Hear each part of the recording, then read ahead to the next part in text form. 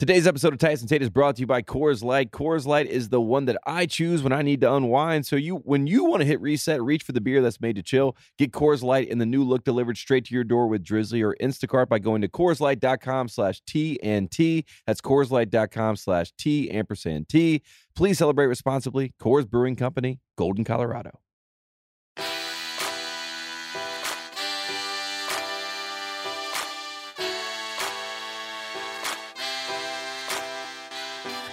On today's episode of Titus and Tate, DJ Wagner has finally made his decision. Tate, the pick is in.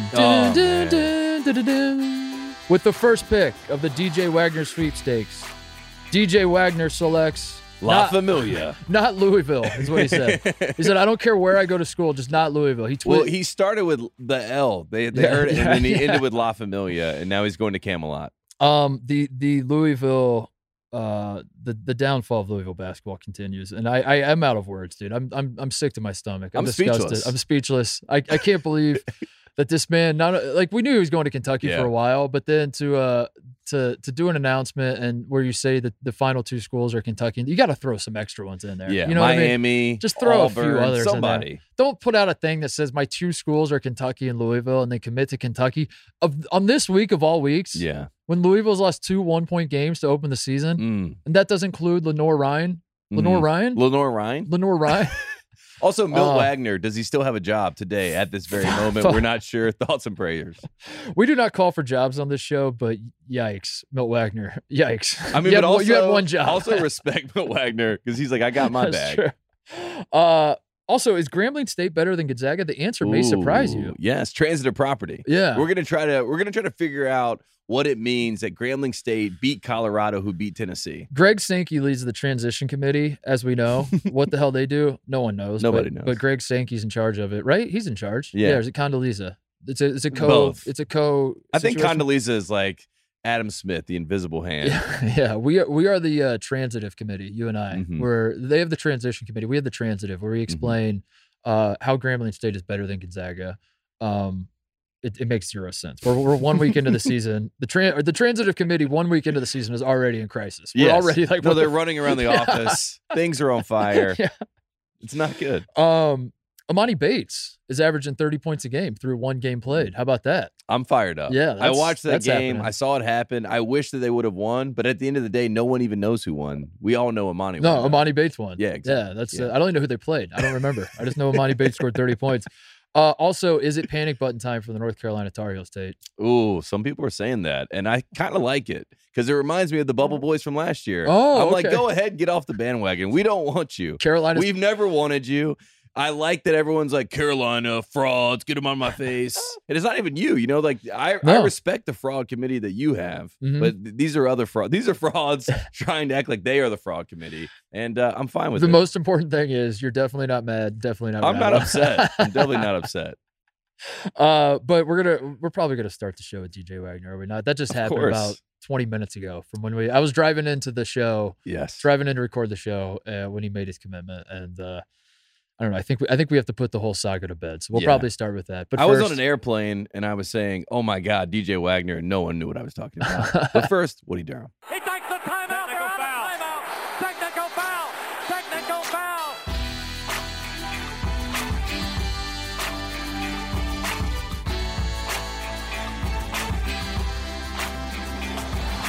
All right, we're going to hit the weekend action at some point, including the Friday aircraft carrier game and all the nonsense that entailed. But we got to talk DJ Wagner, Kentucky, Tate, because this was the news that just broke. This just happened. We've been monitoring this situation for a while. Kentucky, the 2023 class that Kentucky's putting together. Once upon a time, we thought it might have 10 guys.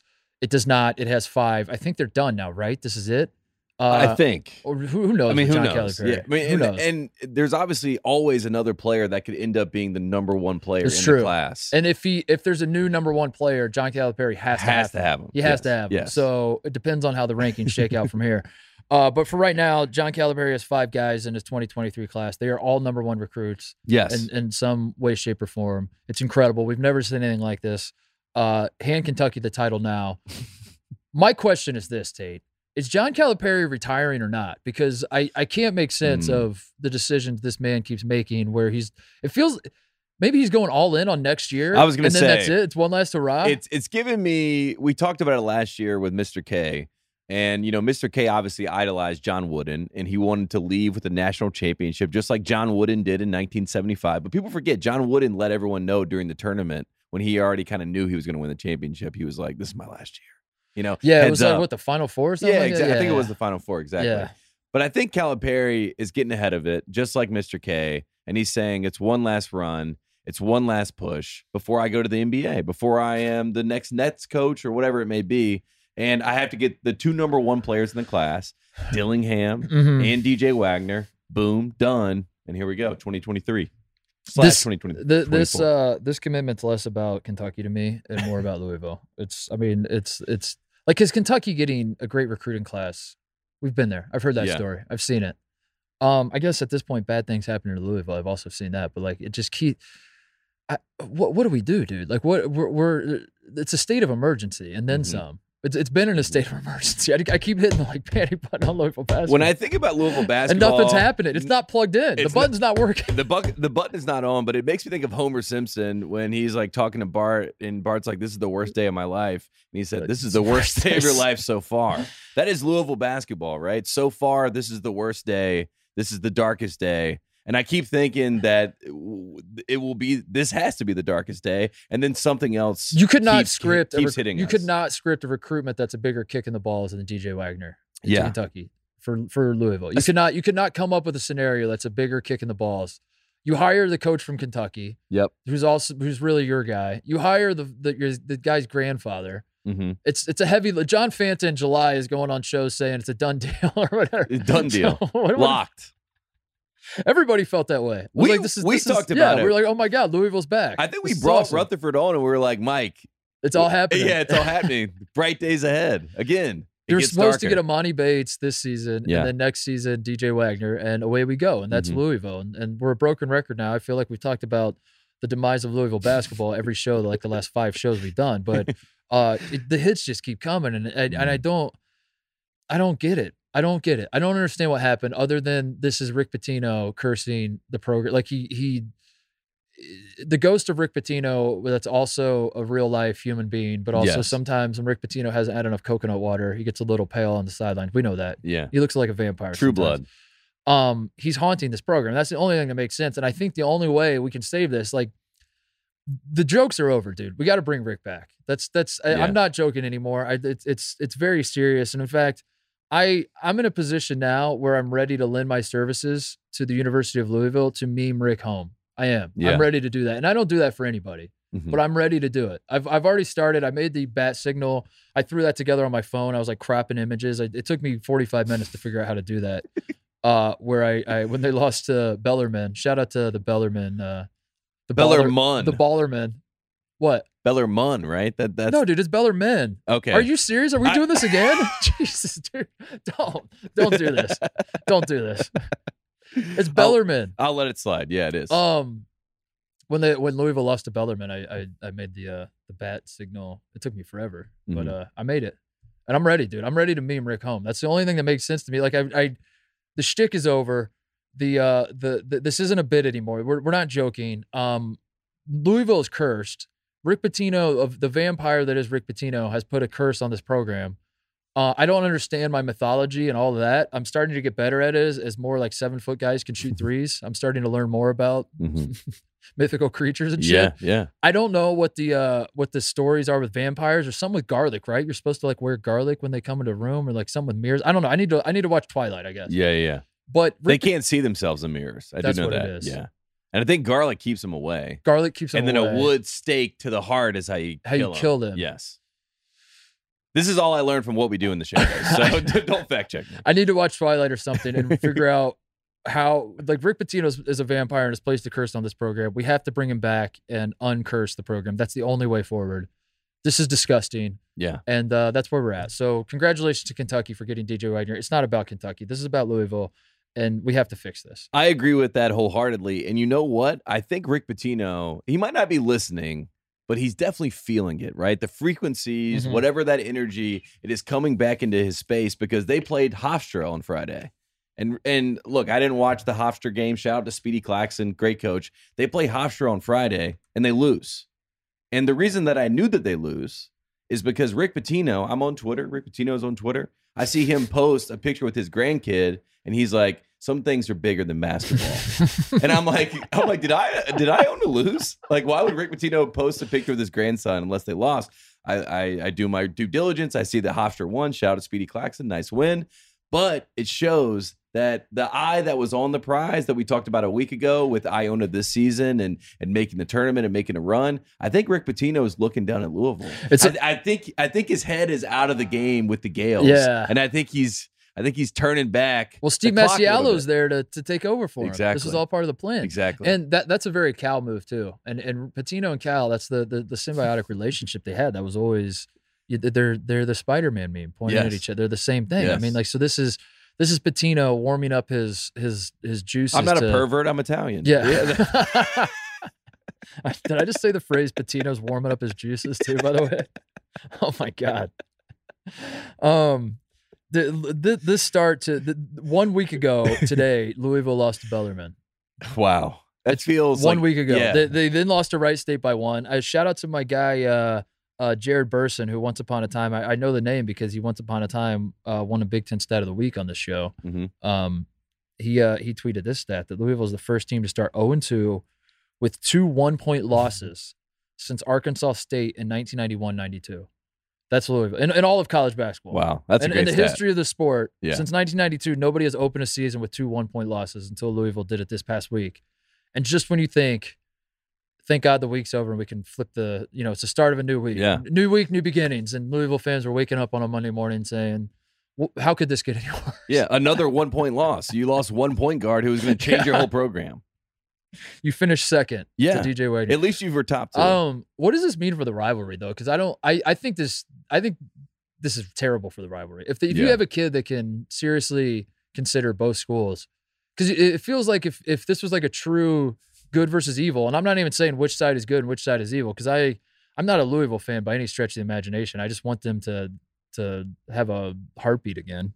If one side's good and one side's evil, you can't have a kid who's in bed with both of them at the exact same time and then has his final 2 schools be those 2 schools, right? I agree. That's bad. Yeah, it is bad. And also, DJ Wagner, I have the quote. He was asked about, they were like, hey, DJ, Kentucky-Louisville, what a rivalry. Here's his quote. He said, quote, I feel like it's crazy, the Kentucky-Louisville rivalry. And he continued, that rivalry between Kentucky-Louisville in general and just the history behind it, it's a great rivalry.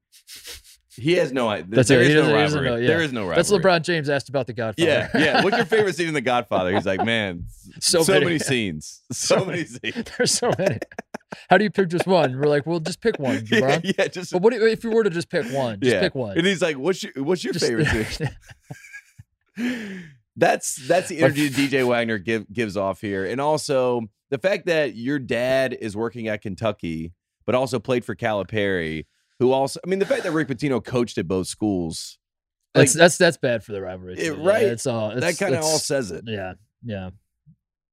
Anyway, congratulations to Kentucky. I can't make sense of the Cal part of this all. Like I said, the only thing that does make sense, I guess, is that he's making one last run at it. But I thought Cal had gone away from this sort of thing. I thought that was the old version of Cal at Kentucky, was collecting the 5 stars and talking about these kids and all that. But maybe this team, this recruiting class tells me that Cal might really hate this team this year. Yeah. He's like so fed, like this, because this team he has this year is the culmination of this new approach of him going to the transfer portal and leaning on older guys and all that sort of veterans. Thing. So it was supposed to coalesce this season with your National Player of the Year coming back, CJ Frederick healthy and eligible and all of that. And, you have all these old heads at Kentucky with a little mixture of some good recruits.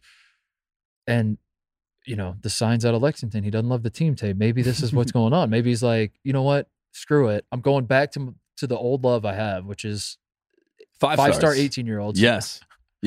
I'm collecting all of those. We're making one last run at number 9, and then I'm calling it quits, and that's it. And what's his favorite word? Potential. I mean, that is what John Calipari thrives on, is potential, and talking about what these kids can be when they turn into my guys.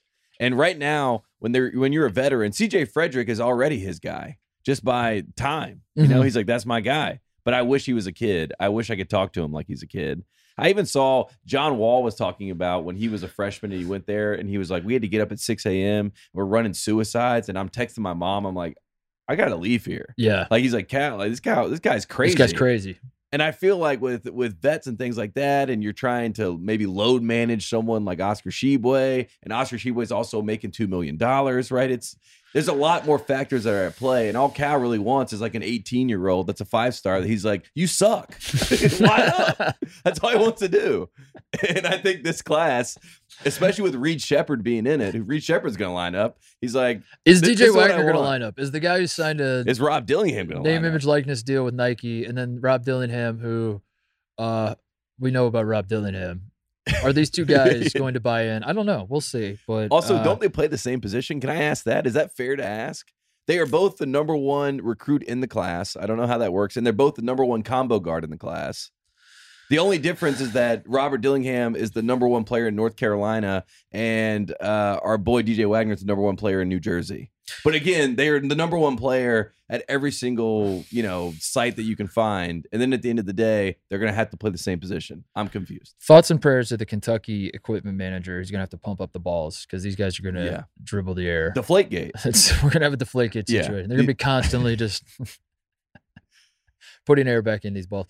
Should we talk about actual basketball going on? Yeah, I wanted to start with that because first of all, it just happened as we were coming in to do the show. But I don't know. It's a saga that we've been talking about for a long time. We all knew it was coming. That DJ Wagner was going to Kentucky, but I thought the timing of it, Tate, the timing for Louisville to start the season the way they did, I don't know. It just seems seems like an act of war. Honestly. Yeah. And one last point that I have to make, and I think this was like a larger scale opinion on recruiting. When we were coming up, Worldwide West had cachet. Worldwide West, like every time you heard about a big recruit, you're like, oh, he knows Worldwide West. Yeah. Like Worldwide West is making this happen. When Kenny Payne went to Louisville, the whole thing was, oh, well, he's Worldwide West's actual guy. Right. He's in with Leon Rose. He's in with the Knicks. He's gonna be this big man on the block recruiting again. But I think like Worldwide West is out the game. I think it's a different game. Right. I think you're right. And I think like you signed up and saddled up to like an old school approach to a new game, and Calipari is like actually adapting and becoming a new version of Cal, whatever that may be. And Kenny Payne is looking at Worldwide West and he's like, where are my Nike guys? Happened? And he's like, you're in Adidas school. Yeah. He's like, Yeah, do you think today's the day Kenny Payne realizes he's in Adidas school? Yeah, he had no idea. He's like, are you kidding me? Wait, what? He's like, can we drop that contract? Man, Milt Wagner, thoughts and prayers. Yeah, thoughts and prayers. Oh, when is that Friday news dump coming? You know what I mean? It's got to be. We're about 2 weeks away from it. Milt Wagner backing up his office. He's going to get hired by Kentucky, probably. He probably would. Knowing the way those two schools operate, he probably will get hired by What Kentucky. A rivalry. Yeah, what a great rivalry. Should we talk about Gonzaga, Michigan State? I think that was the game of the weekend. I agree. Friday, Saturday, Sunday. Friday's part of the weekend, right? I don't know. Friday night. Friday night. The game on the aircraft carrier. Bad game. I'm going to say that. It was a bad game, but it was a close game, and it was on a ship. So some people might think it was a good game. It was a 1-point game, but pretty sloppy. A lot of fouls. I couldn't tell if the wind was affecting shots or not because guys would miss horribly, and then Schulman and Billis would be like, of course, we're on it. As a reminder. Yes, we are on a ship. We are on a ship. Yeah. On the ocean, technically. We're moving. This is live action. But then other times, like guys are hitting threes and making it look smooth. So I'm like, all right, well, if the wind's that bad, wouldn't those guys be, nobody should be able to hit a shot. So like some guys are having problems with the wind, others aren't. Anyway, I felt like the game was not a great game, but it's early too. There's also that. It's like a very early season college basketball game. But my big takeaway was Michigan State may have found something with Sissoko. That was Sorry. Watching Andy Griffin over there? No, I was trying to pull up the stat sheet here, and then Andy Griffin popped up. No, your one big takeaway. Sorry. Sissoko, the big dude from Michigan State. They might have found something. He's not. He to me, he's the definition of a serviceable big man. That's a phrase that gets tossed around a lot. And what does it mean? It means Sissoko. Yeah, it means that's exactly what it means. It means you can do enough to you can do enough dirty work. You can do enough big man things to get me a win, but you're not going to be the one that leads us to victory. Yeah, there are times where he's like a little rigid and how he runs and how he catches the ball and stuff like that. But then also the guards will just throw it up to him and he can catch it and take his time and then dunk all over people. And he goes after rebounds hard. He fouls the shit out of people, which I think is what Tom Izzo loves out of his big man more than anything else. It's just Tom Izzo's just yelling every time Tom Izzo has a big man like this. He's just yelling. They can't guard him. They can't call him all. Mm-hmm. That's all he's saying to his big man all game. And then Suzuka's looking at him in this game. He's like, they're calling him all. Coach. He's like, they actually are calling him. He's like, it's good. Just keep doing it. Just keep hitting him. I will say, my big takeaway, my first takeaway of this game as I was watching. We talked about Drew Timme a lot. I mean, Drew Timme in this game was obviously the best player on the court, but at the same time, when we talk about the big that he's going up against, it's a serviceable big. You know what I mean? It's not like he's going up against what we saw last year with Memphis when he's going up against Jalen Duren, and that was a different story, right? So, Drew Timme looked amazing. He had 22 and 13, looked great in this game. But at the same time, his stats looked amazing. And he was great down the stretch. Yeah, he was. He won the game for him. He did win the game. He won the game for him. But I don't. I wish I could find the words, and I probably should, because this is literally my job, is to find the words to talk about college basketball players and teams. So, boy, we're gonna try. We'll find let's those see words. what happens. We'll find them. But this Gonzaga team in general, they just don't do it for me. I don't know how. Like Drew Timme, just like watching him. And it's not his antics. So like there are a lot of people that hate Drew Timme because of the headband and the hair and his, he makes a good pass and he's doing goggles and he's smelling his fingers and he's rubbing his mustache. I'm not even bothered by any of that. It has nothing to do with it. I don't care. I'm kind of over that. At this point. It doesn't matter. I actually enjoy it sometimes. Like it's fun. The goggles was a new one. He threw that nice pass. Yeah, it was good. Yeah. He started goggling it up. That's not my problem with him. It's more there was a possession in the first half where Billis said Drew Timme has free reign to improvise. It was like perfect timing. Timme gets the ball and like does like a face up on the low block or something like that. And Billis goes, Drew Timme has free reign to improvise because he's so good. Like Mark Few will give him the longest leash ever. Mm-hmm. And Drew Timme takes one of the dumbest shots you've ever seen. It doesn't hit rim. And then Billis immediately was like, but I'm not sure. Remember, we're on a boat. Remember, we are on a boat. He has free reign to improvise, but I'm not sure that's what Mark Few had in mind.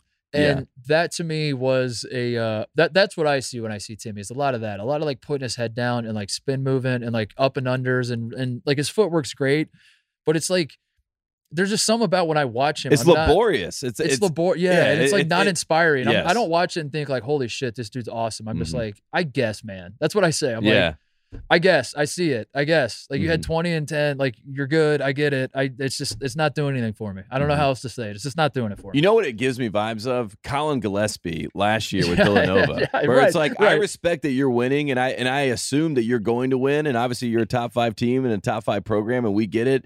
But boy, is it hard to watch sometimes. Very different ways they go about it. Yes, but the feeling of that I had with Villanova last year is Villanova's beating everybody, and I kept coming on the show, and I was like, I get it. They're good. They're a good team. Whatever. Yeah. For me and my family, we're out. We just don't like watching it. I don't know. It's uninspiring. It's just uninspiring. And but I respect it. I respect it. Yeah. I don't know. Gonzaga's at their best when they got 4 guys around Timme. We know this. We saw this in 2021 when they almost went undefeated. And it was Timme and Kispert and Suggs and Ayayi and Nembhard takes over towards the second half of the season. And that was the lineup they're throwing out to start games. And they're wiping the floor with everybody. And they're incredible. And Gonzaga has those big dudes now with Watson and Efton Reed from LSU. And they have like other good big dudes, but they can't play with Timme. Like I don't like those lineups. I was going to bring up Efton Reed because I like Efton Reed. He only plays 10 minutes in this game though, has 4 points. Because you can't play him with Timme. Exactly. Yeah. So it's kind of like he's stymied. A waste of So when you're looking at this Gonzaga team, it's the meat and potatoes is going to be whatever lineup ends up being Timme with 4 guys around him. And I guess like what's uninspiring to me is that I don't particularly love Timme as like an A++ player. I like him as like a, he's we've talked about it. He's good. He's good. He's really good. He's really, really good. Really, really good. Just doesn't do it for it. And then the 4 guys around him, especially when you're comparing it to like that 2021 to even last year's team when Chet was one of those 4 guys, and Chet's 7 foot whatever, but he played on the perimeter, and like those are the guys that are surrounding Timme. Julian Strother's the guy, I guess. Like I get similar vibes where I'm like, he's good, I guess, but like at the same time, no part of me is like if Julian Strother said I'm entering the transfer portal tomorrow and Ohio State's like one of his 5 schools, like I hope he goes to Ohio State. That'd be awesome. We could use him, but like if he doesn't, I'm not devastated by it. You know what I mean? Yeah. Is that a good way of putting it? Like I would say like, we'll take him, but like I'm not like killing myself if we don't get him. I'm not like, holy shit, we need this guy badly. And the one guy to me on their team that I was kind of in my own head before I didn't watch the exhibition against Tennessee. I saw the highlights, but I didn't watch it. So this is the first time I've really watched Gonzaga. And Hunter Salas was the guy that He's MIA, dude. I was like, Hunter Salas is the guy that I thought was going to take that next step, be that guard, maybe, get 15 to 20 points, something like that. He gets a donut. Yeah. He plays 18 minutes and does nothing. I didn't even know he was out there. Exactly. So that was my concern. I mean, Bolton seems like he's playing over him, obviously starting. So it's like, I don't know. For me, I'm still trying to find those guys around Timmy. And it is unfair. I will say this. If you're a Gonzaga fan and you're listening to this and you're like, these guys are talking shit about my team. We're number 2 in the country and we won. Shut up. I understand that, but we're comparing Drew Timme through the lens of 2021. Right. And then we compared that team last year to that. You know what I mean? So it's kind of like, and it's not Timmy's fault, but it's the same. It's the same game plan. That's the standard now at Gonzaga is win a national title. And you've looked at teams that can't win national title, or didn't. They could have, I guess, but they didn't. Yeah. And you're saying these teams did not win national titles. So what has Gonzaga done to get better or to address that? And how? And that's how we're judging Gonzaga. Yeah, and that's how I judge. I'm not judging Gonzaga like compared to the number 15 team in the country this year. Obviously, they're a top 10, top 5, top 2, whatever team. But we're talking about in general to take that next step and win a title. Bolton is like, that's how I feel about all these guys. It's like, I don't want to say they suck. They don't suck. They obviously don't suck. They're good basketball players, but like Rasir Bolton to me, ideally is your 6th man. Rasir Bolton should be on when I'm picturing like the Baylor team in 2021 and Rasir Bolton's coming off the bench. I love him in that role. Yeah. I love him in that role. Mm-hmm. He's incredible in that role. When you're looking at the roster they have now and you're saying this guy might have to be our best guard, and we have in our standard is winning a national championship this year. I don't know if I can get there yet. And maybe he can show me something between now and it's a long season. A lot of basketball left to be played, as they say. The one kid I will say though, Hickman. Yeah, I do like Hickman. Mm-hmm. I do like him. The kid from Seattle. Boy, those guys from Seattle. He can play. They're bucket getters. Dude. No, so I do like him. And the Malachi Smith, the transfer from where do you come from? Chattanooga, is it? Yeah, I believe so. Yeah. He played 30 minutes. I like him too. So those guys are interesting. If they, if they continue to, they're the question marks, I guess. And if they start to develop, maybe they become those guys, and then we know their names, and we're like, okay, now I see it. But if Ayayi played in that game on the aircraft carrier, he has 20 points. Yes, and I know that. Yes, and you probably come away and you say Ayayi's the best player on Gonzaga. Corey Kispert doesn't break a sweat, and he's just like, I know, he's just shot after shot on everybody. That's why I'm saying I understand. We're just trying to contextualize. Like, it's unfair in the current times, but we're looking at the larger picture of Gonzaga and getting that elusive national title. That's the conversation we're having. So that was kind of, they won. Congratulations. That was, it was, and I will say that, like, Drew Timme took over that game, and it was an inspiring comeback. Michigan State was up the entire game. He got the entire Michigan State front line in foul trouble, and tip of the cap that Gonzaga kept clawing away and brought it back. But when you're talking about, like, is this team going to win a national championship, they have a lot of work to do, or they have a lot of things to show me. Maybe they are good and I don't see it yet. And like, I need to just watch more and watch it materialize over the course of the season. But I actually came away more excited about Michigan State than Gonzaga. Like, because Michigan State, the big question mark is like their big man. I don't know who the hell was going to play center for. Sissoko is the guy that I knew they were going to throw out there, but it's like, who the hell is this guy? He was on the team last year, right? But he barely played, barely did anything. But now, like, being in a role where Marcus Bingham's out of the way and you're the guy, and like Izzo's just saying, like, go out there, like, no matter how many times you screw up, we're going to continue to ride with you because we have no other real options down low. I don't know. I loved watching him in this game because I was like, he's not a guy that's going to give you double doubles every night, but he doesn't need to be. They just need someone. They're playing Kentucky. Sheboy, he's not going to play, but let's say Sheboy is playing tomorrow. I would feel better about Michigan State today than I would have otherwise, because if fully healthy Oscar Tshiebwe is just ripping that team apart. Now I see Sissoko, I'm like, all right, at least they could throw something at him. Yeah. Because if it's not him, it's going to be Joey Hauser. And I got news for you. That's not going to end well for Michigan State. No, I love Joey Hauser. I'm a Joey Hauser guy. I remember what he did when he went in Cameron Indoor, so I respect that man. But yeah, he's not going to be the one that's going to, figure this thing out down low for Michigan State, which I think Sissoko, if you actually had Oscar and he does play, they said Cal says he's questionable. He's not playing. We know he's not playing. I'm just saying hypothetically. Yeah. But that actually would be, I would actually like to see Sheboy in this limited capacity go up against Sissoko. And I think that would be a nice kind of way to ease his way back in against a legit big, not a superstar big, but to get his feet wet a little bit and see where he actually is. But we're obviously not going to be able to see that. But Michigan State won the PR war. I think so. Yeah. I think so. Even though they've lost both times they've been on the aircraft carrier, they have won the PR war. They continue to win the PR war. Yeah. There's still Michigan State still has the problem this year that they had last year, which is they're one NBA caliber perimeter player away from being if they had a Gary Harris, a Miles Bridges, if Christie had come back, and actually been a first round pick, instead of just a potential, he was a first round, instead of a guy that's getting drafted for potential and he's drafted because he was actually awesome, they're a top 5 team. This is a top 5 team. Agree. They don't have that, and I'm a little worried about that moving forward. Hoggard thinks he's the guy, and he could be. Mm-hmm. Hoggard in flashes is awesome. That's kind of how the Michigan State team is, though. They have these moments of brilliance, and then they kind of go back to being regular at times. But we should say that Tom Izzo has his best recruiting class in a decade coming in next year. So he's building up the talent pool. Hoggard at one point, I think it was in the second half, or maybe it was in the first. No, it was in the first half. He goes coast to coast, misses the layup. Then there's a foul on the rebound, and then it cuts to him yelling at his bench, and he's yelling, "I'm here." And I was cracking up on the couch because I'm here. He might be the new I'm here. Yeah, I'm pretty sure he was yelling, "I'm here!" I'm out here. Yeah, I'm out here. You see me. Yeah. And I was like, I did see you just go coast to coast and miss the layup, but at the same time, I love the swagger because I think Michigan State needs somebody like that. Tyson Walker. When you look at the skill set, I guess I would circle him as the guy who could carry who they need a go-to guy. Yeah. And I guess when you're looking at the skill set, that would be the guy I would pick, would be Tyson Walker. I don't know if he's wired that way. I don't know if he's going into these games saying, "Give me the ball. I'm going to take over when we're playing on a ship against the number 2 team and the wind's blowing all of our shots every which way and we can't hit any jump shots. Yeah. Don't worry. Give me the ball. I'll take care of it." I don't think he's wired that way. I think Hoggard is, but Hoggard can't shoot. I don't know. It's just an interesting make. And then meanwhile, Malik Hall is an X factor who wants to be a go-to guy, or maybe he's a glue guy who wants to be an X factor. I don't know. I'm still sussing my way through. I'm still trying to figure out what the hell that is.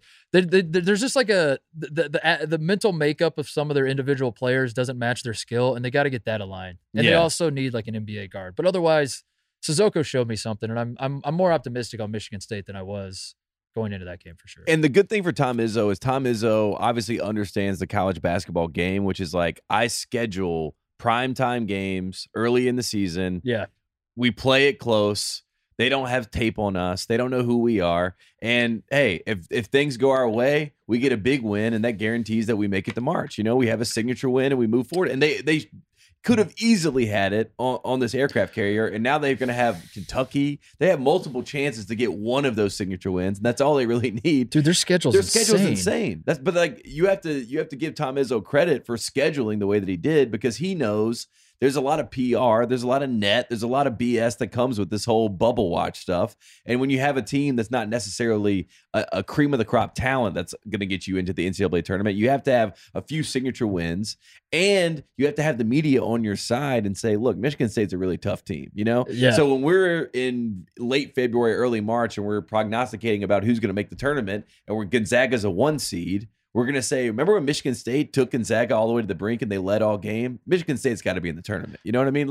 Tom Izzo is playing the long game. You have to respect that. And eventually the ball might bounce their way and they get a big win. And then all of a sudden they're a top 25 team, and we're talking about them in a totally different way. I respect. I'm looking at their schedule right now. They beat Northern Arizona to open this season. Yep. You got Gonzaga, Kentucky on Tuesday, Villanova and the Gavitt games at home on Friday. Yep. Then they're in the Are they in the PK 85? They are in the PK, the Phil Knight Invitational. They changed it? That's what it says on the Michigan State website. The Phil Knight. They play Alabama, then they play UConn or Oregon, And then I don't know who else is in there with it. But then they come back and they play Notre Dame. I think they can play Carolina in the PK 85. I think the way that the bracket is set up, I think they play Carolina, or they could play Carolina depending on, if they win or whatever, if they're in the winner's bracket. So they could play the number 1 team in the country. They just play Gonzaga, the number 2 team in the country. They play what's Kentucky, number 4? They play the number 4 team in the country, right? One of those games, if it breaks the right way for you, you get a top 5 win. We're money. Who cares if we lost to number 4 and number 2, but we beat number 1? You know what I mean? Like it's they could play Carolina. They could play. They could theoretically, I guess, play Villanova twice, right? Is that what this? Because Villanova's in the bracket. Yeah, too? they're in it too. Yeah.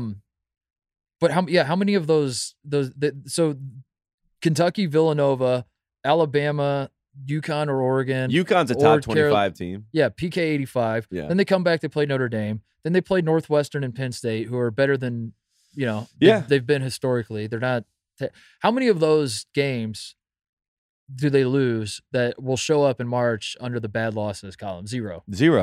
Even losing to Northwestern, who's not a great team. But Northwestern's shouldn't be a humiliating loss. And you can let's say they lose to Northwestern after coming off the PK 85 where they beat UConn and beat Villanova for the second time. It's like everyone's like, they're worn out. They just went through a gauntlet. You can explain it away. You can explain everything. Yeah. And that's like the beauty. That's the game, dude. Yeah, that's the beauty of what Tom Izzo is doing. So you have to respect that at a high level, because in a world where nobody wants to play each other because everyone's trying to dodge and dip, Tom Izzo says, I'll show up and play you.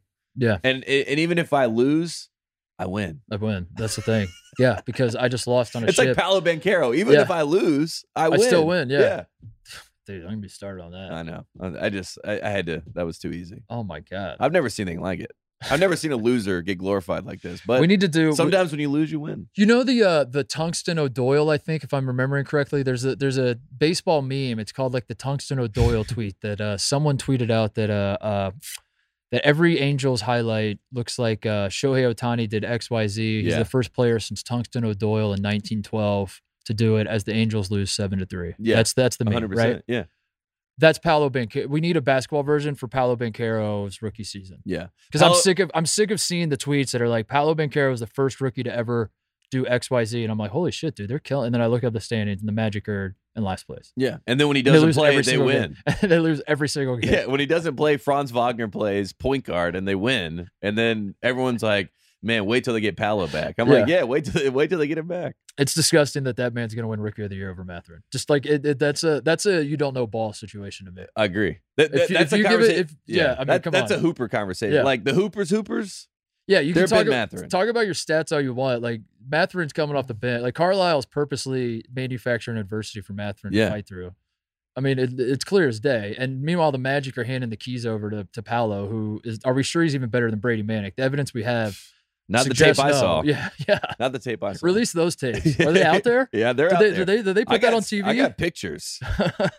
Moving pictures. Anyway, enough about that. I said don't get me started. But it just goes to show in basketball right now, you can lose but still win. And Tom Izzo is playing that game. So respect, tip of the cap. Gonzaga won the game, and we're talking about our concerns with Gonzaga and Michigan State. And that's why Gonzaga fans, I'm like, I understand why you'd be upset. I'd be a little upset too, but that's the world we're in. I'm done with the aircraft carrier games. I don't. It didn't do anything for me. Yeah, it didn't. The first one was awesome. The first one is you can never capture that again. I mean, I talked to James Michael McAdoo, who played on that aircraft carrier game as a freshman. I was a freshman in college at the time. He's like, we had freaking Barack Obama sitting there courtside, like came and dapped us all up. Michelle Obama sitting courtside. It was just a scene. It was a spectacle. You had Tom Izzo, Roy Williams. Like it was. I think that's what this wasn't enough of a spectacle. Yeah, it was if you're gonna do it, you got to blow it out. Like Tom Cruise should have been there. I agree. And Tom Cruise should have been like, I'm going to attempt to fly this plane. And if Tom Cruise doesn't come, John Hamm's at least there. John Hamm's at least we have John Hamm and Miles Teller. Let's say we get those two. The halftime show is all the Top Gun 2 people are playing that weird ass version of football where they're both on offense and defense. Yeah. And that's the halftime show. Yeah. People love it. Or it. Tom Cruise is like, I'm going to attempt to take off of the plane. Yeah. Off of the aircraft carrier. I'm going to I'm going to take off in a fighter jet. Watch this. And everyone's like, Tom, have you ever done this? And he's like, no. But I've made 2 movies on it, so like yeah, I'm an actor. So watch this. Have you not heard I'm an actor? And I do my own stunts. So here we go. I mean, Lady Gaga, sing the national anthem. Like do something where it's like, hey, the A-list of the A-list is here. Yeah. Jay-Z and Beyonce. Yeah, where was Jay-Z? Where is Jay-Z? Where's Jay-Z? Where's Jay-Z? You're absolutely right, dude. You're absolutely right. I think I'm blaming Worldwide West again. Honestly, Dickie V should have been there. Right. We needed Dickie V there. Right. It just wasn't enough for me. And I think Billis even should have done more. Like, did we get a 94 feet on the aircraft carrier? Yeah, we should have. I didn't see one. No. We should have done. We needed that. We needed Pat McAfee there to like jump in the water. Yes. And Pat McAfee's like, I'm going to do it. And everyone's like, holy shit, he's going to do it. Yeah. And they're like, is he going to do it? And he jumps in and you hear his mic like all crinkle and he's like, guys, blow up and explode. I'm going to do it. And he does a backflip in the water. And then Reese Davis is crying, laughing. Like, I can't believe what I've just seen. Yeah, he's like, it's crazy. He said he was going to do it, but I didn't think he was going to do it. I did not think he was going to do it. And then he did it. Oh, my. Yeah, we needed a spectacle. Yeah, we didn't have any of that. So I think we're done, though. I think, and if I'm Tom Izzo, I'm never playing on a boat again. I mean, 0-2. Never going back. 0-2 on water. Yeah. Or should he play on a lake now? A lot of lakes in Michigan. A lot of lakes. A lot of people are bringing up that Sparta, the actual Sparta, they had a terrible Navy. So there's like some sort of, I don't know. You find the correlation, but there's something with water and the Spartans. So. Speaking of the Navy, Shulman and Billis were this close to making the argument that like what's the thing people say about football? Am I the only one that thinks the troops could put together a team and compete for the Super Bowl or something? You know, that's the tried and true boomer take or whatever. They were this close talking about the Navy's the greatest team, or the military that we have in the United States is, when you think about it, the greatest team. And they kept saying that line over and over. And I just kept waiting for Shulman to be like, Jay, look around at some of these Navy guys. Like, how do you think they would do against Gonzaga in a game? I was so ready for it. Yeah. I think we get that if it's more of a blowout, but it was a close game, so they had to stick to it. But they were doing their best to get the banter. It's also like kind of an ad, you know? It's like, that's the other part. It's like they're just being bad guys, you know? Like Dan Shulman's like, put a little plug in there, Jay. Best team on water. Your Navy SEAL. Oh, man. All right, let's take a break. We'll come back and try to make sense of what the hell Colorado basketball is right now. Oh, my God. Tad Boyle. All right, let's talk about this Colorado-Tennessee game, Tate, because the transitive committee is trying to make sense of the Colorado Buffaloes. They lose to Grambling State. When was that? That was Monday. How many days? That was Monday. Yeah. Then they turn around and beat a team that you and I were very high on. I still am very high on. And I still don't understand how this happened. But one of my rules that I like to bring up to people, if I didn't watch it, it never happened in my mind, in my history. So I did not watch this game. I did not see it live. I did. This was on Sunday. This was 2 days later. On Friday they lose to Grambling State. On Sunday they were playing in Nashville. I think it wasn't. It wasn't in Knoxville, but it was a neutral. It was one of the. You know how the SEC does it. They do it with football all the time. Of course. Yeah, we're playing, home and home. You're like, what? Isn't this neutral and neutral? Yeah. It's like, gotcha. How many Georgia football home games are going to take place in the Georgia Dome? It's literally called the Georgia Dome. Yes. Yeah. No, it's not anymore, is it? It's the Mercedes. Not Superdome. Mercedes Dome, yeah.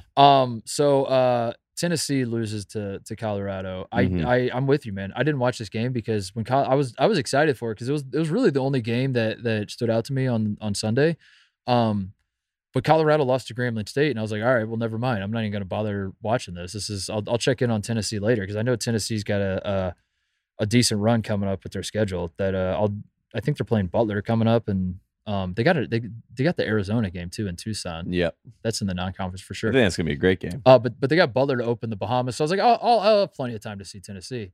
I've never been more shocked. You texted me the final score. I've never been more shocked. Like you talk about like a whiplash of two teams. It's not just that Colorado lost to Grambling State and then beat Tennessee. They lost by 9 to Grambling State. It was not a close game. Yeah.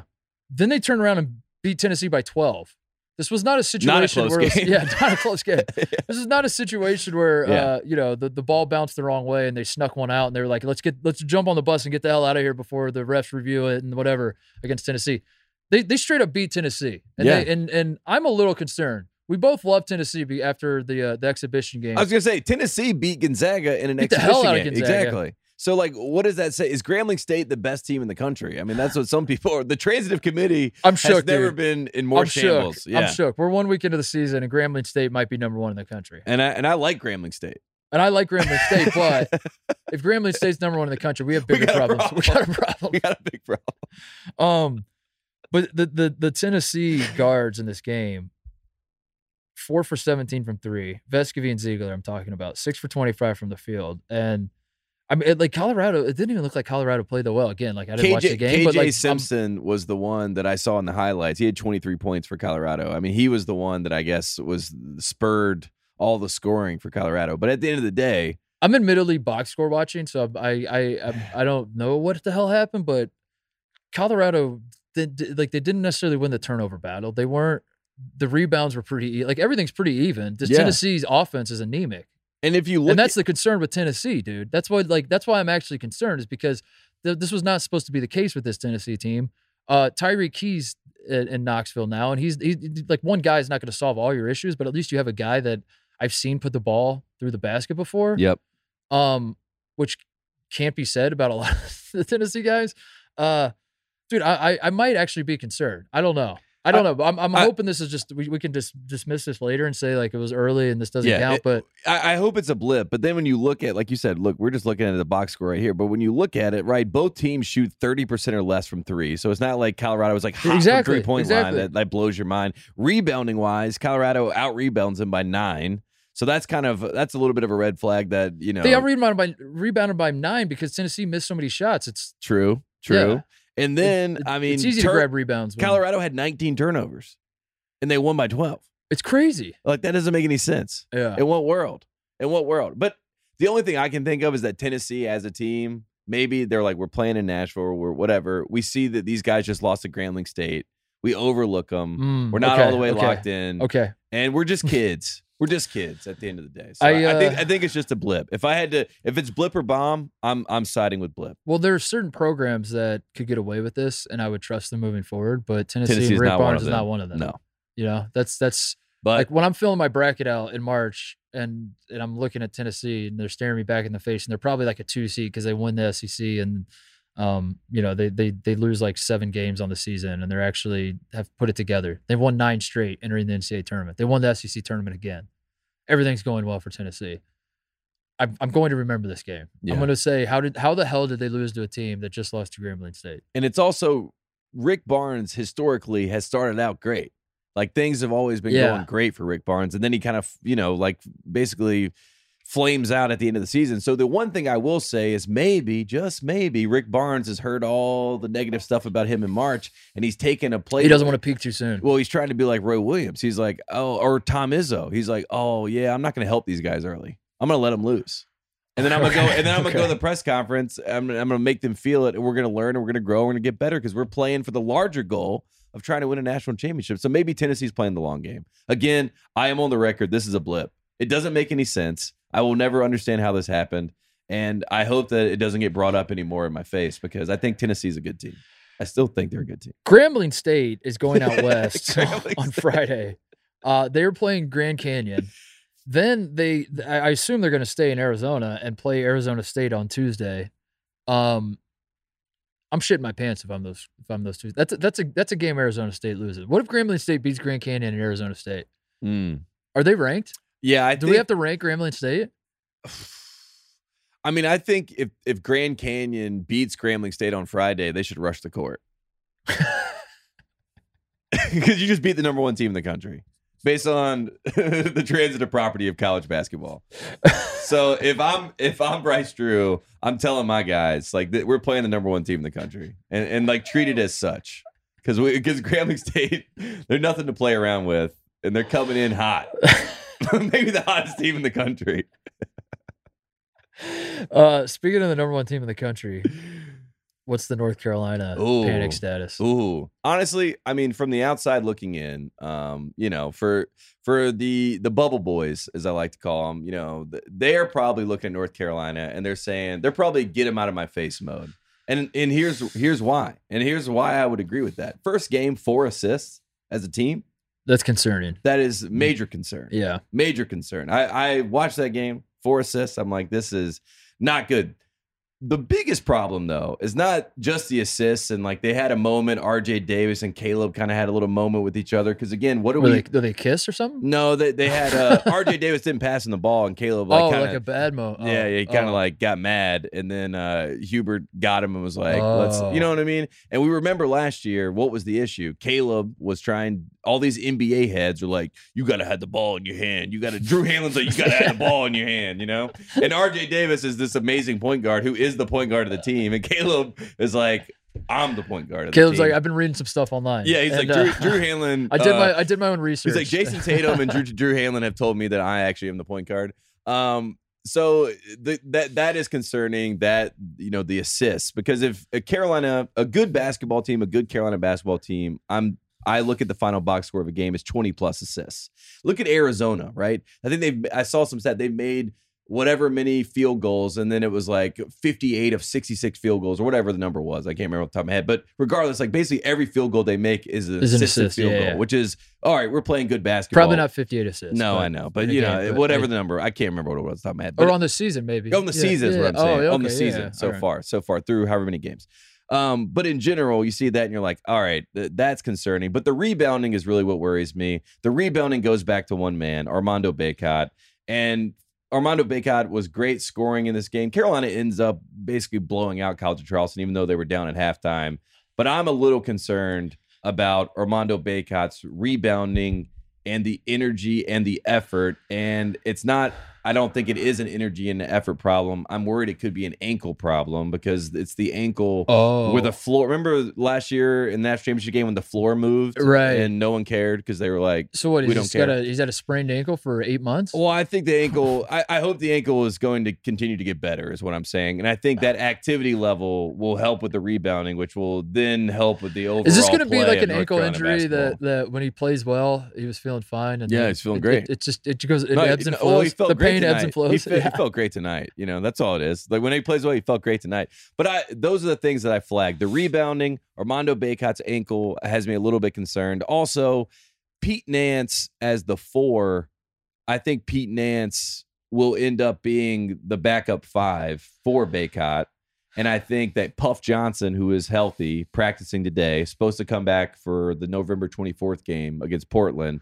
I think Puff will end up being the Brady Manick role. Leaky will end up being the 4. Bacot will end up being the 5, and Pete Nance will end up being the backup 5. That sounds like a better. That I think is going to end up being the quote unquote iron 5 of this North Carolina team. But your original question, should we be worried about the number 1 team? Sure. Yeah. Sure. Because I in all honesty, I mean, like one of the concerns I would have had coming into the season is it's fair to be concerned based off what I said. The rebound. Yeah, there's only one ball, and if there's one team in the country that has a slew of guys that look in the mirror and say, "I'm the best player on this team," I'm him. Caleb Love wakes up every day and says 3 letters to himself: HIM. Yeah. But meanwhile, Bacot's the one that's the preseason All-American. Caleb Love's like second team All-American. RJ Davis is maybe the best point guard. Maybe the best player on the team. Maybe the best player on the team. Yeah. Maybe the best point guard in the country.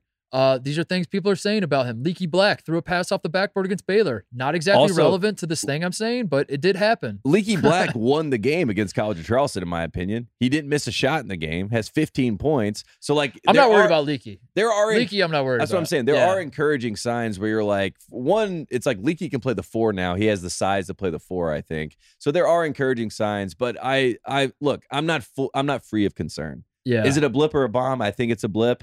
I hope it's not a bomb. Just hope that people weren't paying attention because you guys won by 16, right, against Charleston? Yeah, exactly. Well, and it turns out a lot of people were paying attention to the first half. They were paying. Then they stopped watching and did not see. And halfway through the second half. They didn't watch the second half. All right. Well, I did you watch the second half? I was watching the score. That's what I'm saying. But it's okay because you're the number one. You're the number 1 team in the country. No, you have to take the heat. And I think that North Carolina, this group in particular, they are. This is the first time they've had to accept the heat, right? You have to accept when the number 1, when a top 5 team, but especially the number 1 team is losing, and it's well with it. Like the game is, there's enough game that has happened where you're like, oh, this might be something, and you're eye emojiing your friends. Yes. And then they start to pull away late, and you just pretend like it never happened. That's one of the great traditions in early season college basketball. Of course. You're just like, what? I did. What? Yeah. I never unsend text. Also, delete tweet. I'm going to be honest. Like the disrespect for UNCW as a basketball program and the disrespect for College of Charleston from the national public. I'm like, what are these people talking about? It's not like you're playing South Carolina Upstate, whoever the hell that is. We're playing real teams. Playing real programs. They're going to make the tournament. Carolina has dropped to 12th on KenPom, by the way. That's why I'm not subscribed. I mean, my God. KenPom, yeah, let's do a KenPom update. Kentucky at 1, Texas at 2, Gonzaga at 3, Houston at 4, Virginia at 5, Baylor, Tennessee, Indiana, Kansas, Duke, UCLA, North Carolina. Who's the best? Can I ask you this? You have those 12 teams right there. Who is the best team that you've seen? Just eye test, which is, again, I think this. What is the best team that you've seen that you're like, I think that's the number one team in the country? Butler, for sure. Okay. I saw them in person. Hey, Butler looked pretty good. If we're basing it off of what I saw. Yeah. I saw Louisiana this weekend. I think they might be. Butler's defense forced like 30-something turnovers. Yeah. How many turnovers? Honestly, they were high flying. I mean, I did like that. But to me, honestly, the best team that I have seen, it's a toss-up between Houston and Baylor. Yeah, I mean, it's going to be those two. I mean, Houston and Baylor are the two teams that I'm like. Houston is diet 2021 Baylor. Maybe not even diet. I don't know. We'll see. But like that is in the same way when I look back on our show in 2021, and I was high on Gonzaga all year, and admittedly probably shouldn't have been. Baylor was better, but like Baylor wasn't sexy. Baylor wasn't fun like Gonzaga was. Gonzaga was winning by 30 points. It felt every single time they touched the court. And it was just there was something about watching Gonzaga. It was like this team is complete, and Baylor's a little more gritty, but they just stayed the course, and they were the same team all season. And I love those three guards. I mean, and then Baylor had the Iowa State COVID game though, right? That like Iowa State was dog shit, and they gave Baylor a good game. Yeah. So maybe I shouldn't be so hard on myself because that was alarming. Well, I remember that game. I think that might be the Colorado Tennessee game of this year. Okay. But I'm getting those vibes from Houston this year that it's going to be that kind of season where they're good. But I like we almost don't even talk about them because like the way they go about it is just like a python, like just strangling people. Yeah. And it's just like, I don't know. Houston won again. They held another team to, 25% shooting. And I think there's a world in which I keep trying to figure out what's the first game that Carolina loses. Is it going to be Indiana or is it going to be Virginia Tech? They're back-to-back games on the road. So it's going to be one of those games. But when that happens, I think Houston takes over number one at that point. And I think Houston will be number one until they lose to East Carolina inexplicably at some point in the conference. But I think Houston's the team that you're like, I could see them riding the year as the number one team, right? And just holding on to it for quite some time. There's this as well. I mean, Houston's schedule is not – Houston plays Oral Roberts. Ooh. Should watch that one. Is that one on Max Asmus? Remember that guy? Love that guy. That one's tonight. Wow. Oh, ESPN Plus. Yeah, hate to see it. Yeah. Okay. Well, here I'll tell you. ESPN Plus. They play Oral Roberts. ESPN Plus again. They play Texas Southern. They're on ESPN against an Oregon team that just lost to UC Irvine. So like that game. Once upon a time, probably should have been a good juice, game, but not now. Yeah. But like, Oregon's not going to be ranked. Oregon's not ranked in the new poll. So when that game happens, it's not going to move the needle nationally. Yep. I'll watch it, but it's not going to move the needle. That's on ESPN. Then Kent State, Norfolk State, St. Mary's could be a good game. St. Mary's is good. St. Mary's, Houston again. Yeah. Like, are we grabbing the nation by the balls and saying, turn this on? The general fan is probably not going to know. Yeah. They play Alabama in December. That's good. That could be pretty interesting. They play at Virginia. In December as well. That'll be the game. That'll be the game. Outside of that, dude, and then you get into the American schedule, and it's just kind of so. Like my point isn't that Houston's not good. It's just that like the situation where they're playing Gonzaga on an aircraft carrier and the whole country's watching is not going to happen. Yeah, it's just not going to be a game. So they're just going to continue to ho hum beat teams. They might be undefeated. For like honestly, they might go undefeated and entering the NCAA tournament. That's what I'm saying. They might just be number one all year. And they just might just be number one, but like no one knows excited about them. No one even knows who the best player is. No one's even really watching them. But everyone's like, yeah, Houston's number one. It's kind of like a de facto thing, which is Virginia's the big one. I mean, like if I'm looking at all that, it's at Virginia. It's a true road game at Virginia. That's the one that'll I think most people will be. And if I'm Tony Bennett, like I'm circling that game. That's a we're back and we're trying to make a national championship run again kind of game for Virginia. So with St. Mary's, St. Mary's is good. I don't know. the schedule's leaving a lot to be desired, which was always my problem with Houston. Of course. And I'm excited for them to join the Big 12 because we will not have this problem. Not the Big 12. at all. Not at all. But I think by that point, Houston will be a legit, like, they will be one of the top 10 programs in the country across the board. Yeah. Shout outs, closeouts. Or is there anything else you want to? I mean, I did bring up Rick Pitino losing. That was one of my big shout outs because that got me worried, but it opened the door to our whole conversation about Rick Pitino coming back to Louisville. So I just want to shout out, even though we started so bad on Louisville, I want to shout out the fact that I think brighter days could be ahead. I think this could be. I was going to call Mike on the show, live on the show. Yeah. We do need to talk to Mike. But he's doing it. He's doing his radio show, and I was texting with him this morning, and his official statement on Rick Pitino back to Louisville. I'm gonna read you his text. Please. This is we need the official. I go to word. one source for Louisville basketball, and it is Mike Rutherford. He said, "I would give both my pinkies to have Rick back." That's what he said. That's a direct quote.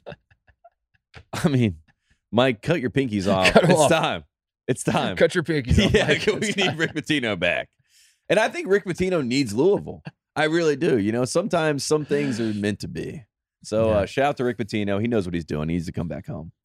Shout out to Monty Bates, 30 points versus Michigan. I said it at the top. I just want to shout him out again as well. Yeah, I love that. We're rooting for him. Those are two guys we made a lot of jokes about that we're rooting for. I agree. That we're gonna pretend like we never did make that. We're gonna say shame on anybody who laughed at these men. It's not funny. Yeah. And the redemption story, we're gonna be applauding them. And Monty Bates had 30. I still, if I'm being completely honest, I still hate everything about his body and how he moves. And it's not great. It's also it's not just that he's skinny. It's like how he moves and like his knees are like pointed inward. Like I don't know. It's just a whole. He's like a little hunchback. I don't know. It's bad vibes watching him like run up and down a court. But I don't know, man. When he gets the ball in his hands, he can make some magic happen. And I did appreciate, just like from a competitive standpoint, not my only concern, but one of my big concerns with Amani always was like, did he have, for lack of a better term, did he have that dog in him, And against Michigan, like you could tell he took it personally because I'm sure he reached out and was like, I would like to play at Michigan. Yeah. You know what I mean? And I think he wanted to send a message to them, like I'm really that guy. I'm really one of them ones. So kudos to him for performing. Should he at that opt level. out? Do you think? Yeah, should he opt out for the rest of the season? He should sit out. He scored 30 points. Drew Hanlon has texted him. He should sit out. He should also play point guard. Drew Hanlon. Everyone should play point guard. 2 shots at Drew Hanlon in one podcast. Dude. I'm not taking shots. Do you like Drew Hanlon? I like Drew Hanlon. You didn't even say it. I like Drew Hanlon. No, I really like the Okay, guy. I think he's a good trainer, Isn't Jason Tatum up for like MVP? That's what they're saying. That's all Drew Hanlon. That's what I know. Shout out Jalen Clark of UCLA. Yeah. And shout out UCLA in general. That is, as you asked me about North Carolina, it has not been so inspiring. But you know what has been inspiring? Watching UCLA. Your second team. My second team. Close blue. Not the same, obviously. But UCLA, you got Tiger Campbell, you got Jaime Jaquez. But if you watch their first 2 games, like those guys have been not afterthoughts, but like they don't have to be the guy. They see the vision. Exactly. It's a marathon, not a sprint. They're not trying to. I love and they're load managing right now. Whatever Jaime Jaquez did for his ankles, I need Armando Bacot to get his doctor. And I don't know if he's in LA. I will track down the doctor. I will get Armando out here if need be, because Jaime Jaquez is running, moving, looking great. Jalen Clark looked amazing. Looks like an actual star. So UCLA, I said that I thought they were going to be a Final Four team. What I've seen in 2 games, looked the part. Shout out to them. I want to shout out to the Temple Owls, Tate. Beat Villanova. First time in 10 years. First time in 10 years. Big 5, baby. 10 years ago, Temple won the Big 5 too. That was the last time Temple won the Big 5 championship. What is it called? That. Big 5 title, Big 5. Let's say Big 5 championship. Whatever. Yeah. They give a trophy for that. I think they so. do, right? I think they do. Yeah. Yeah. Villanova didn't have their 2 best players. Doesn't matter. Mm-hmm. Do not care. And Aaron McKee, the coach for Temple, I mean, it's just cool. He's another alum. Like that's the trend, the former player is now your coach. Speedy Claxton and Aaron McKee with 2 huge wins this weekend for like the former player turned coach. Yeah. Patrick Ewing, what are you doing? Get a big win. So Kenny Payne, what are you? Kenny Payne, what are you doing? Shout out to our friends. All 3 of us are friends with these people: Wes Kaminsky and Tanya Hubbard. What are they doing? They're Temple. Temple. Oh, with the Temple. Yeah, sorry. Yeah, I was thinking of Temple grads in my life. I thought it was like No. Holy crap! No. I was like, what are they doing? They're doing 2 people that we've worked together. Oh yeah, I love them both. We've all 3 worked with went to Temple, so I want to shout them out. They might listen to the show, probably not. I don't know. Oh, I love that. And Temple also is one of those schools. We did our Sleeping Giants podcast where we tried to, find programs that should be good that aren't as great as, San Francisco, Loyola Marymount, stuff like that. Temple is one of those programs that is not that far off the beaten path when it comes to where their standing is. But I would love to see Temple get back in the fold as a top 25 team. The door is open. Yeah, the door is open. Jay Wright is gone from Villanova. Great. Honestly, you think Jay Wright loved that. I think Jay Wright, a little like deep down, like way deep. The ego plays a little bit into it, Jay Wright has to have. You can't be perfect. You can't be a perfect human being. Yeah. Like some part of you has to be. There has to be something about him because everything else, he just seems like the nicest guy ever and all that. But there has to be one little iota of him that's like, I won't lie, I loved it. He's like, I'm the best. They miss me. Yeah, he's like, they miss me. I love that Villanova misses me, and also the Sixers want to hire me. I love that that's where I'm at, and I'm not working for either one of them. Yeah, I love that. And I'm going to live in this limbo for as long as I can, where everybody wants me, and I continue to just be like, oh, shucks. Quick Pac-12 update. UC Irvine beat Oregon. I already mentioned that. Arizona State lost to Texas Southern in overtime. Saw that. So, woof on that one. And then Colorado beat Tennessee. I don't know if you saw that. I still can't believe that. Pac-12 update was about to be really sad, and then Colorado beat Tennessee, shockingly. But Wyoming, Tate, lost to a very bad Southeastern Louisiana team. Andy Katz is in shambles. Yeah. Someone get Andy on the phone. Yeah. That was a surprise team. Wyoming, Hunter Maldonado, is the Colin Gillespie. He's the ass man of college basketball now that Gillespie's gone. He is the point guard. He's going to back his ass down to the post and love that. Try to go up and under all night. Woof. The last time we saw Wyoming was Hunter Maldonado was doing that very thing against the Indiana Hoosiers in the play-in game. It was not going well for him. And now they're losing to Southeastern Louisiana. So scrub the tapes. Andy Katz never came on our show and said he liked Wyoming. That never happened. That did not happen. There needs to be like a lot of. I feel like a lot of the NCAA tournament, like the last thing we saw, sticks in our mind too much sometimes with these teams. Whether it be TCU, I mean, even Carolina is obviously there's a little bit of that with them where everyone's like, well, the last time I saw these guys, Max Abmas, Oral Roberts. Yeah, exactly. I just looked up Houston's schedule and I was like, oh, could be good. Max Abmas was pretty good 2 years ago. It doesn't always translate 1-to-1. It's a totally different team. I think that might be it. Oh, Yellowstone's back. Shout out to Yellowstone. Nice. That show. You watch that show, right? I love that show. It's a great show. Love it. Yeah. I saw like there's a big sign outside with John Dutton. Did you see that? The Fox sign? Costner. But I think it's his documentary about the Yellowstone. It was very confusing. It's about the actual Yellowstone Park, right? And it's like narrated by Kevin Costner about Yellowstone National Park. Does he narrate it as Kevin Costner or John Dutton? That's what I was going to Is he holding like a coffee mug in the kitchen and/or on the front porch in the rocking chair, and he's just like, we're a family, Beth. Yeah. I mean, maybe. I won't rip in there, too. I won't rip, like, just kicking down a door or something, As an actor myself, I have no choice but to applaud the way Costner plays that role. And every time he's talking about his family and his ranch and his land and everything, and he just hams it up to 1,000. He's like, I killed it. Yeah, I killed those men, Beth. I did. I killed them. Yeah. But I did it for this land, Beth. Yeah. For this ranch, Beth. How many people has Casey killed since season 1? I'm like, Casey's up to like 60 murders, and not one person has checked him. If killing people is what I have to do to keep this ranch, Beth, well, goddamn it, I'll kill this whole town. It's like, I guess this is the moral quandary. This is our land. I just love it. He's always talking to Beth, too, in my mind. Yeah. I mean, every state is just like, Beth, yeah. Yeah, and then Beth's like drinking like bourbon out of a coffee mug. He's always like talking down to Beth. Like Beth doesn't understand, but like everything we see out of the character Beth is that she gets the game more than anyone else. More than anyone, yeah. But then her father, every time he talks to her, he's like, I got to explain what this land is, Beth. She's like, yeah, I fucking get it. It's like, Dad, I love this land. Dad, you've been doing this to me every day. I love this land. Can I one last shout out? This is a little bit for me, but I didn't watch it. I didn't watch it. I feel like we just did it right. Honestly, it was a good first episode of what we just did. I have to shout out my guy Drake May before we get out of here.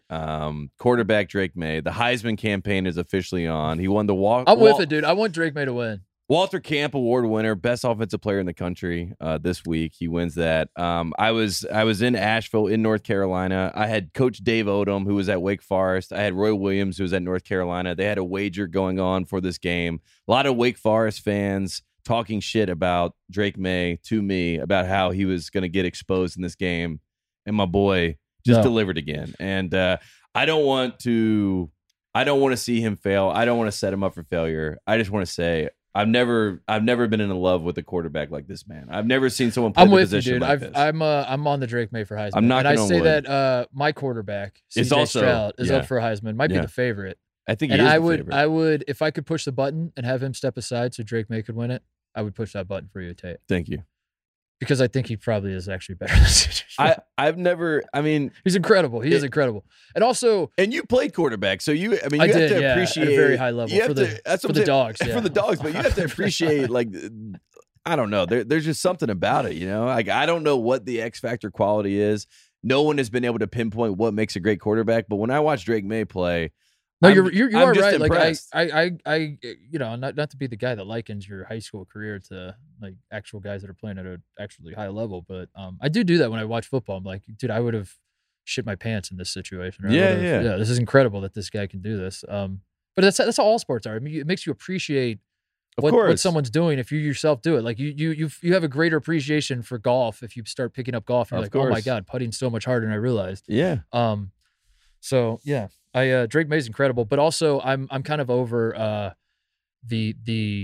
the Heisman talk around Ohio State all being on CJ Stroud when like anyone with two eyes and a brain knows that Marvin Harrison is the Heisman by far the best player on Ohio State, and not even Ohio State, the best player in the country, and he should be the Heisman favorite probably. But he's like not even anywhere. No, I would actually be more in line with that to say Marvin Harrison Jr. would be the guy that could be he's like the best face. He's the best football of all the people that you say play your position as well as you possibly can. Yeah. Nobody in this country is playing it as well as Marvin Harrison does, and he's not even sniffing a Heisman Trophy. He should win the Biletnikoff Award, right?